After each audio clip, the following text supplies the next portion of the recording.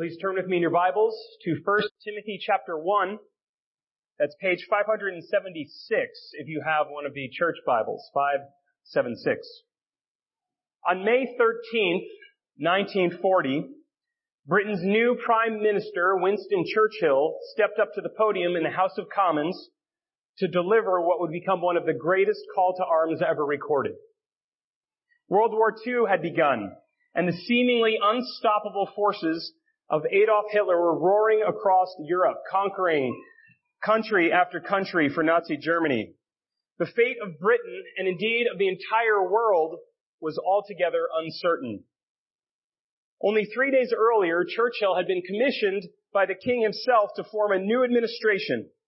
So as all eyes settled on Churchill at the podium, the question in everyone's mind was, what will be Britain's policy toward Hitler? Here's what Churchill said. We have before us an ordeal of the most grievous kind. We have before us many, many long months of struggle and of suffering. You ask, what is our policy? I will say, it is to wage war by sea, land, and air, with all our might and with all the strength that God can give us. It is to wage war against a monstrous tyranny never surpassed in the dark and lamentable catalog of human crime. That is our policy. Churchill rightly understood the times and what was at stake. And in the end, history has proven his wisdom and of his actions and of his policy. In fact, if it were not for him and for Churchill waging war, you and I would probably not be sitting here right now. 1900 years before that, the Apostle Paul penned the letter of 1 Timothy. He had left Timothy in the city of Ephesus, and this letter to him began by reminding Timothy of why he was there. And so you might ask, Paul, what is your policy? And Paul will tell us this morning, it is to wage war.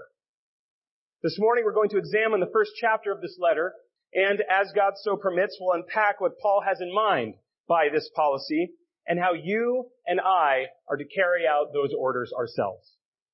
So, I want to direct you to the first point on your outline, which I've entitled Draw Doctrinal Battle Lines. And let me read verses 1 through 11, and we'll also jump to verse 18 for a little more context. 1 Timothy chapter 1. Paul, an apostle of Christ Jesus, by command of God our Savior and of Christ Jesus our hope, to Timothy, my true child in the faith. Grace, mercy, and peace from God the Father and Christ Jesus our Lord.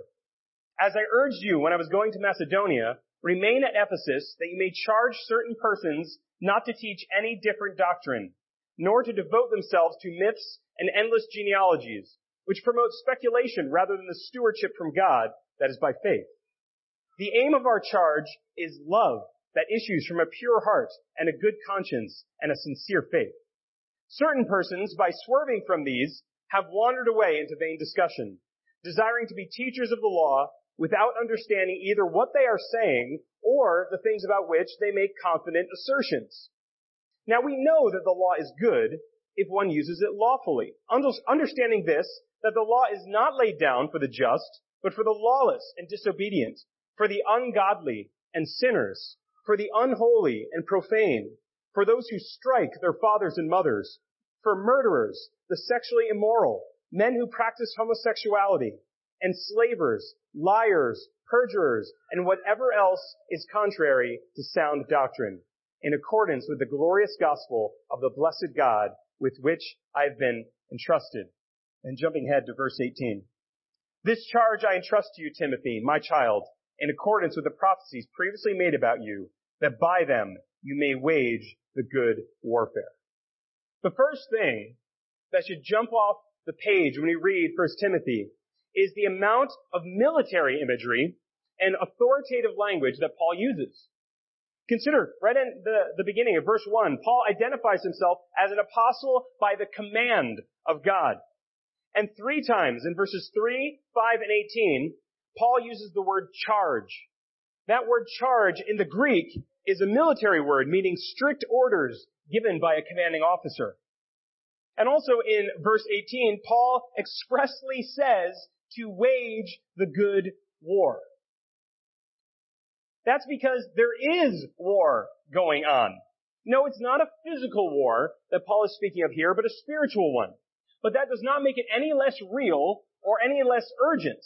In fact, this war is far more real and far more urgent than most of us usually realize. Thus, Paul's charge to Timothy and to us this morning is meant to clear our heads, challenge our assumptions, and call us to grab our gear and suit up. Okay, Paul, so what is our charge? Where do we go to war? What are Timothy's orders and what are ours? Paul writes in verse 3, charge certain persons not to teach any different doctrine. Those are the orders. The word doctrine simply refers to a set of beliefs. Similar words might be creed or ideology. Each of us has such beliefs about God, about people, about how the world operates. They're truths that help us understand and interpret what happens and why it happens and even how it happens. Now, just a few verses later, Paul is going to explain a bit more about what he means by the different doctrine that he's talking about, particularly in regard to how one uses the law.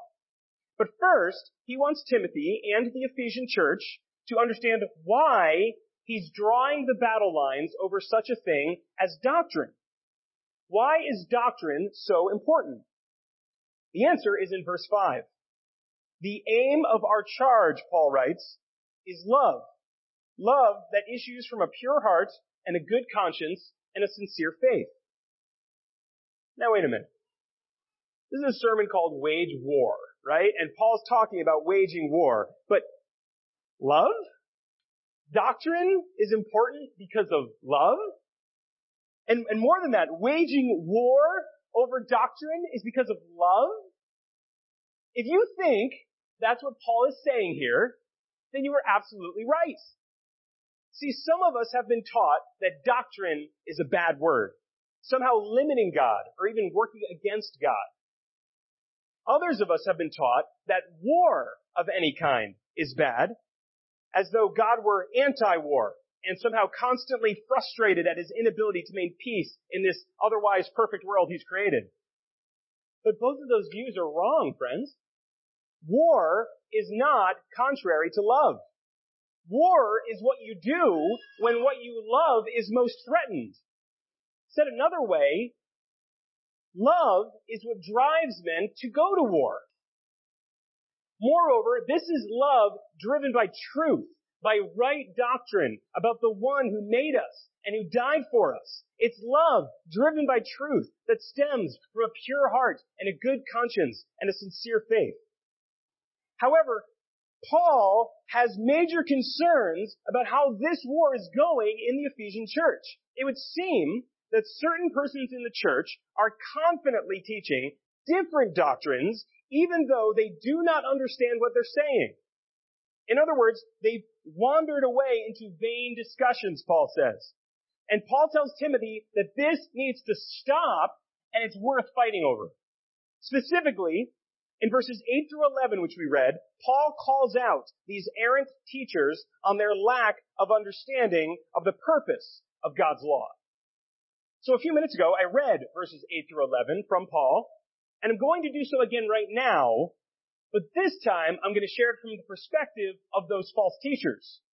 That is, in order to understand what Paul is arguing against, we need to make sure we understand what these false teachers are arguing for. So their understanding, the false teacher's understanding, is that the law is laid down for the just. It is there for the law-abiding and the obedient.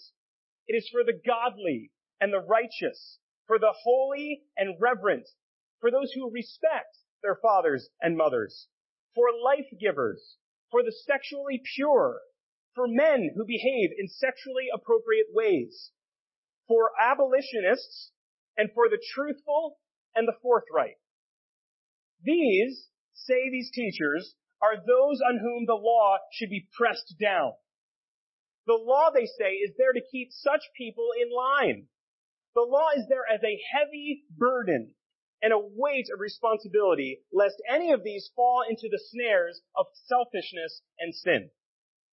How would Paul respond to that?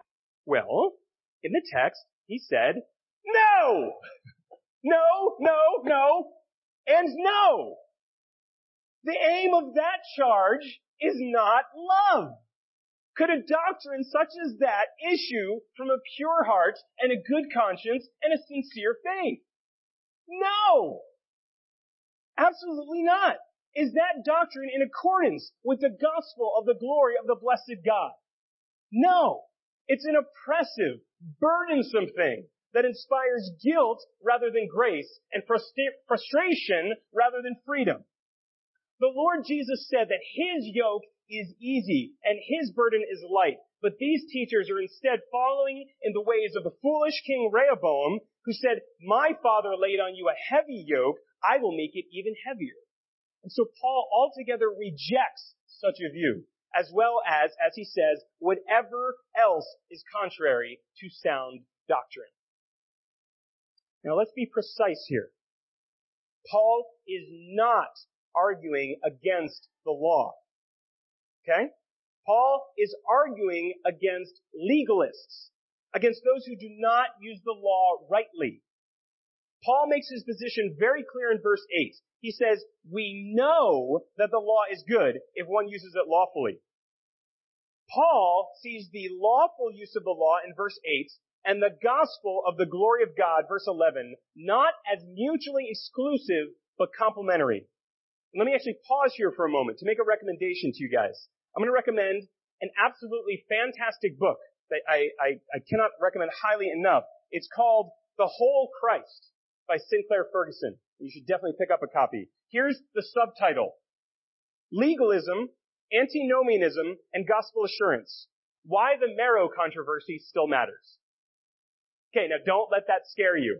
Don't let that scare you away. When I first started diving into this book, I felt really intimidated and was wondering if I was in over my head. Like, do I have to take a bunch of seminary courses in order to prepare myself to read this book? But within the first hour of reading this book, my soul was rejoicing.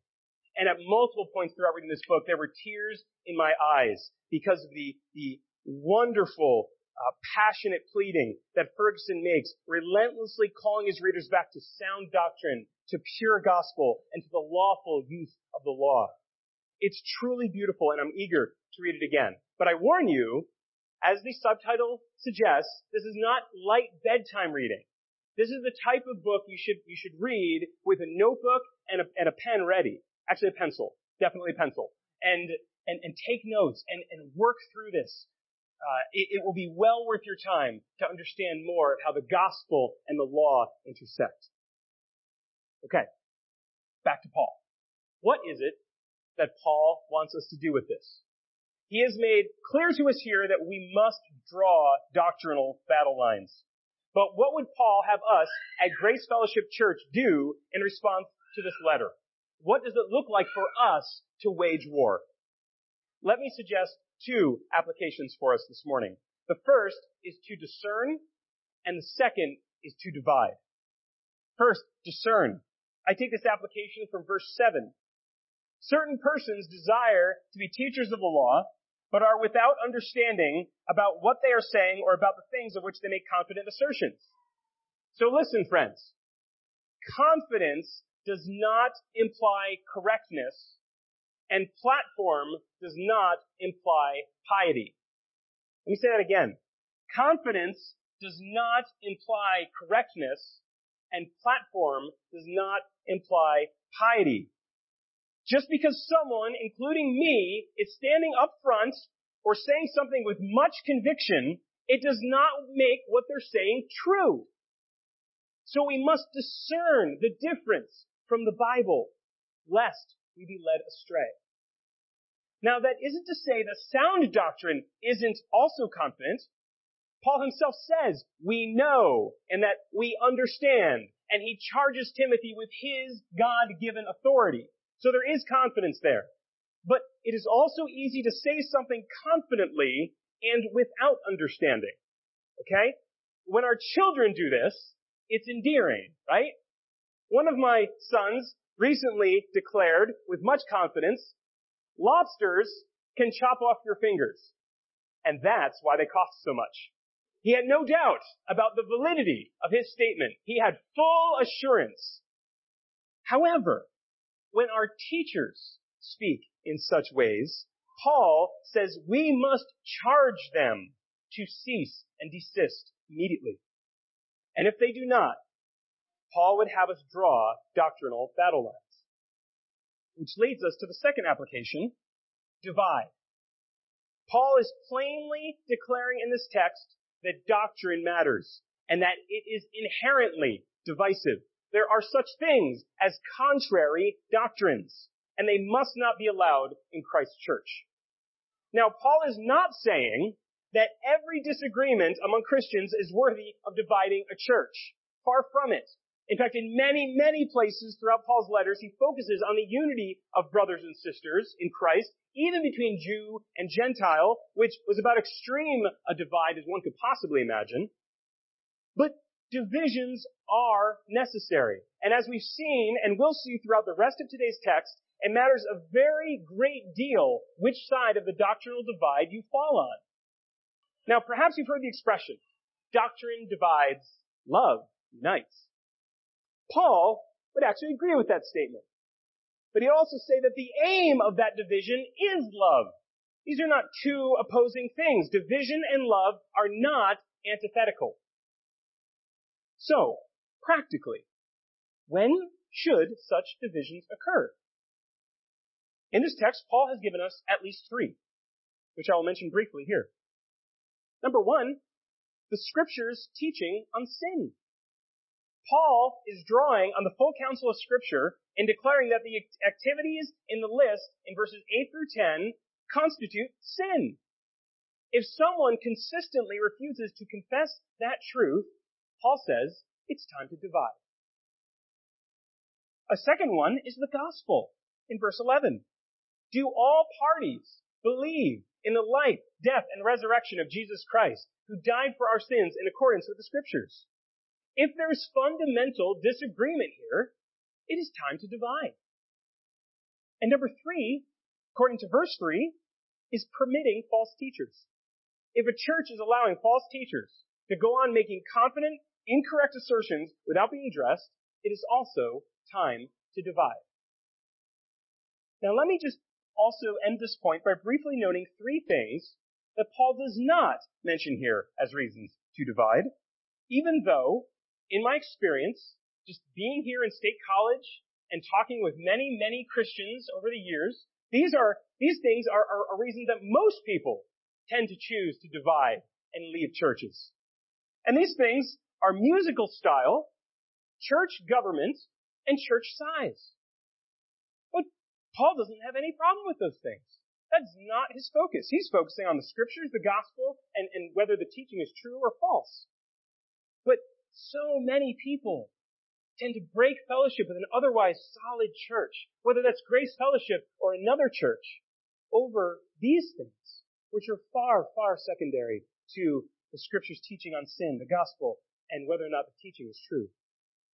So listen, friends, in times of war, you'll quickly find that as much as you may disagree with or be annoyed by by any given person, once you're side by side in the foxhole, you will find that you're suddenly BFFs forever. So let's be ready to divide as necessary, but let's also be as united as possible as we wage war together here at Grace Fellowship Church. Let's look at the second point on your outline, verses 12 through 17. I thank him who has given me strength, Christ Jesus our Lord, because he judged me faithful, appointing me to his service. Though formerly I was a blasphemer, persecutor, and insolent opponent, but I received mercy because I had acted ignorantly in unbelief, and the grace of our Lord overflowed for me with the faith and love that are in Christ Jesus. The saying is trustworthy and deserving of full acceptance, that Christ Jesus came into the world to save sinners, of whom I am the foremost. But I received mercy for this reason, that in me, as the foremost, Jesus Christ might display his perfect patience as an example to those who are to believe in him for eternal life. To the King of ages, immortal, invisible, the only God, be honor and glory forever and ever. Amen. This point on your outline is called Welcome, Expatriates.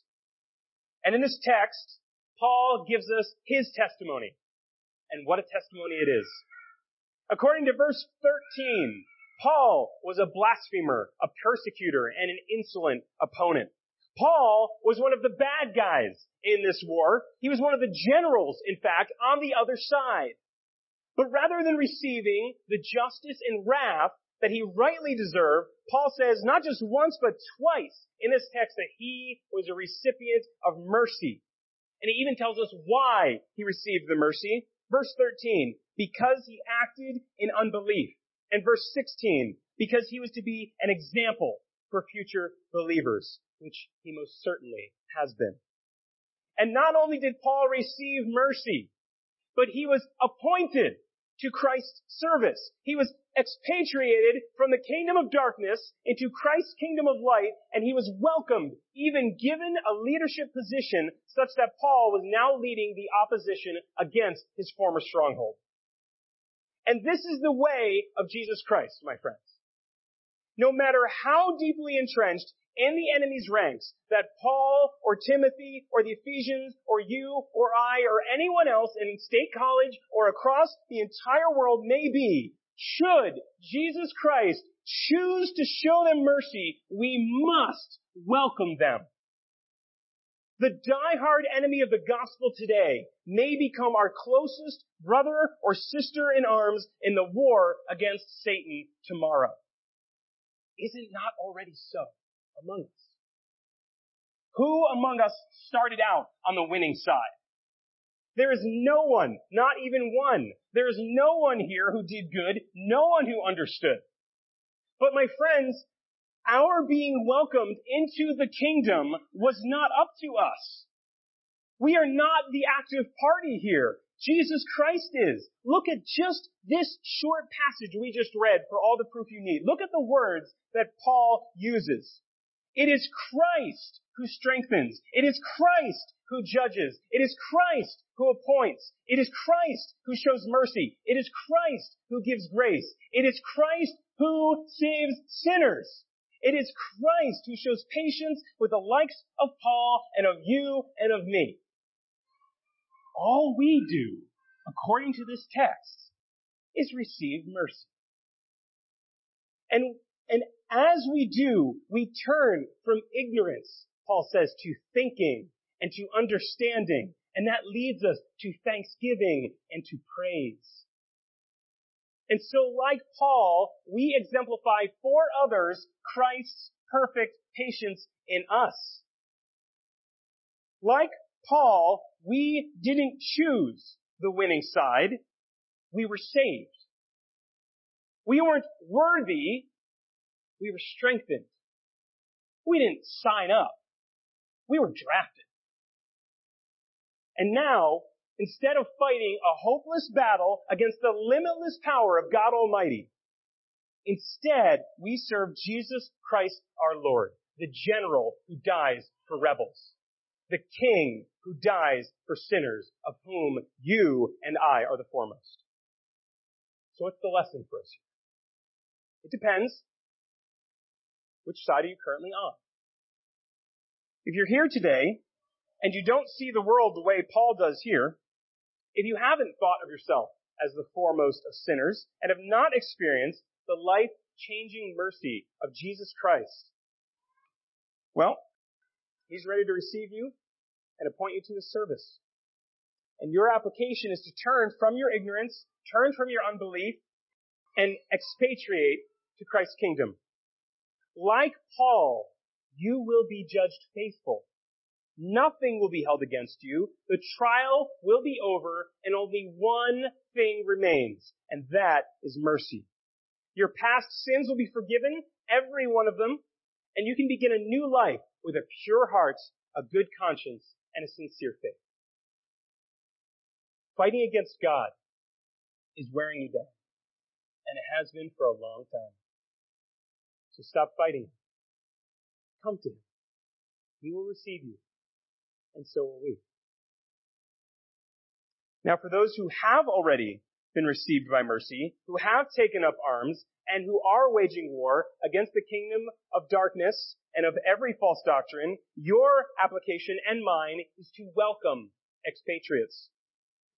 When there's truly a desire in someone to come over to our side, no matter how gross their atrocities were against us or others, even if you both agree that that person is the foremost of sinners, we must welcome them. Listen, friends, they may even end up leading us. Just look at Paul, the blasphemer and insolent opponent turned apostle of Jesus Christ by the command of God our Savior and Jesus Christ our hope. And I stand here right now in this pulpit as one of your pastors, though 20 years ago I daily used every opportunity I could to shame the name of Christ and his people. But he received me anyway. And so did his church, though I'll never fully understand why. So let us continue in this great tradition by welcoming future expatriates. Listen, we just celebrated Thanksgiving, right? So surely some of you experienced the irritation or the intimidation or even the all-out attacks of antagonistic relatives this past week. And some of you will be returning to hard-hearted attacks and persecution of anti-Christian coworkers tomorrow. Friends, those fiery darts that they're firing at you are real. And they hurt. But listen to me, friends. Those darts will not have the final word. No. Let me tell you what a final word sounds like. This saying is trustworthy and deserving of full acceptance. That Jesus Christ came into the world to save sinners, of whom I am the foremost. Paul was a skillful wielder of those fiery darts himself. But behold, he's on our side now, leading the forces of Christ. So who knows? The next major assault against the enemy's gates may be led by none other than your very own antagonistic relative or coworker. They may receive mercy for this reason, that in them Jesus Christ may display his perfect patience as an example to those who will believe in him for eternal life. So look for it.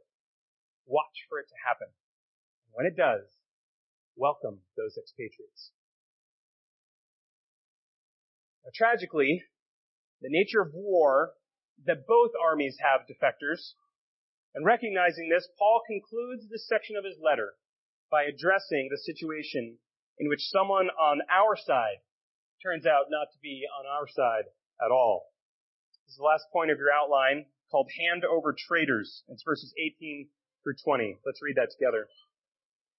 This charge I entrust to you, Timothy, my child, in accordance with the prophecies previously made about you, that by them you may wage the good warfare, holding faith and a good conscience. By rejecting this, some have made shipwreck of their faith, among whom are Hymenaeus and Alexander, whom I have handed over to Satan, that they may learn not to blaspheme. So after admonishing Timothy here to wage the good warfare, as we previously discussed, Paul addresses the painful cases of Hymenaeus and Alexander, two former brothers in arms who became traitors. Let's consider what we know about them. First, Paul says that they made shipwreck of their faith, meaning that they proclaimed at least some degree of faith in Christ. These were self-identifying Christians. Second, Paul says that they rejected this. What is the this that they rejected? It's not entirely clear, but the most natural reading would lead us to believe that they refused to wage the good warfare, or perhaps they did not hold faith and a good conscience. In either case, it is easy to imagine what their Christian lives may have looked like. Perhaps, like the thorny soil that Jesus spoke of, they sprouted up in faith, but then let the cares of this world choke out their devotion to Christ. Perhaps they stopped attending church services with the brethren, or no longer prayed to Jesus in hopeful expectation, or perhaps began engaging in the immoral activities that Paul listed in verses 8 through 10 earlier in this chapter. We're not told. What we are told is that the result was that of shipwreck, a phenomenon that Paul was all too familiar with, having experienced such disasters multiple times himself.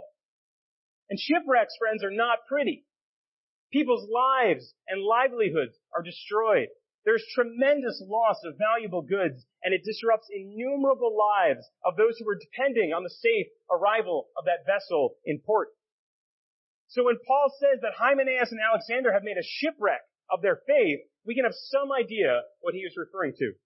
Their rejection of the faith has greatly disrupted the church.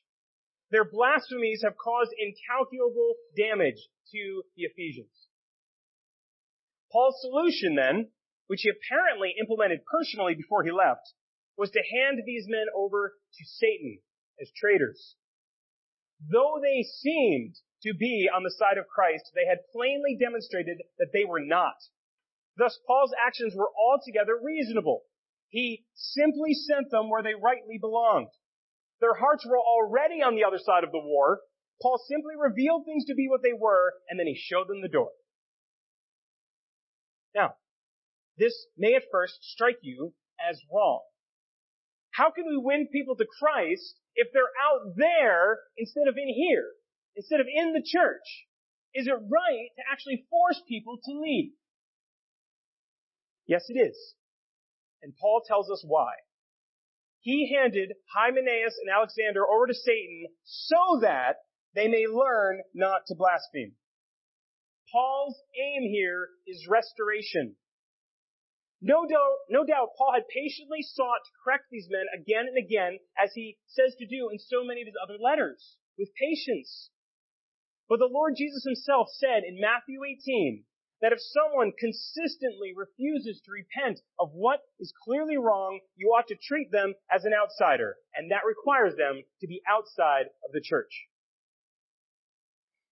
By God's grace, and via much prayer, there's hope that they would indeed learn not to blaspheme, and that one day soon we would welcome back the expatriates once again, and still with open arms. So what does this mean for us at Grace Fellowship? It means that we must be willing to do this also. We have done it before. It was heartbreaking. And I expect that we will have to do it again, because if it can happen on the watch of the Apostle Paul, it will likely happen here too. But the application for us, friends, is not fear. We ought not wake up each Sunday and wonder if somebody here is going to be handed over to Satan, if we ourselves are going to be handed over to Satan. That is not the application. No, the application for us, I think, is to have joy and hope. You should have joy knowing that you have shepherds watching over you who will not allow wolves to roam about freely amongst the flock. Or to use our war analogy, we will not allow traitors to ambush us from within our own ranks to the very best of our God-given ability. By God's grace, we will not allow that. So find joy, friends, in the safety that Christ's church provides for you. And in addition to joy, we should also have hope. Paul could have said that he handed over these men to their unending destruction and punishment, but he didn't. His great hope is that these men would learn, albeit the hard way, to stop blaspheming and turn to Christ. So here's the hope, friends. For those of us with family members, or dear friends, or co-workers, even some who were formerly vibrant members of local churches, who now fail to walk with Christ, there is hope. Now we do not ultimately know what became of Hymenaeus and Alexander. But Paul knew that all was not lost. So we too should pray. And to continue praying. That one day soon, we might see those people walk through those doors, fall on their knees, and repent of their sin. Let us watch for them while they are still a long way off. And let us run to them with joy the moment they crest the horizon. So what is our conclusion to all this, friends? What would Paul have us take away from this chapter? It is this. The life of the church is a life of war. We must draw doctrinal battle lines. We must welcome expatriates, and we must hand over traitors. In doing so, we will wage the good warfare. And because we are faithfully led by God our Savior and Jesus Christ our hope, the outcome is secure. The war will not last forever, and our victory is sure. I began our time this morning by quoting Winston Churchill, so it seems appropriate that his words will close our time as well. Let me read you the conclusion of the speech we heard earlier. You ask, what is our aim? I can answer in one word. Victory. Victory at all costs. Victory in spite of all terror. Victory, however long and hard the road may be. For without victory, there is no survival. Let that be realized. No survival for the British Empire. No survival for all that the British Empire has stood for. No survival for the urge and impulse of the ages that mankind will move forward toward its goal. But I take up my task with buoyancy and hope. I feel sure that our cause will not be suffered to fail among men. At this time, I feel entitled to claim the aid of all, and I say, come then, let us go forward together with all our united strength. Less than 5 years later, after that speech, Hitler was dead and Germany had surrendered. How much more secure is the victory in Jesus Christ? Come then, brothers and sisters. Let us go forward together with all our united strength. Let's pray. Lord Jesus, you have commanded us to wage war. And God, I confess that it is easy to be intimidated by that, to think of the suffering that lies ahead, the pain involved in any war, physical or spiritual, and to dread it.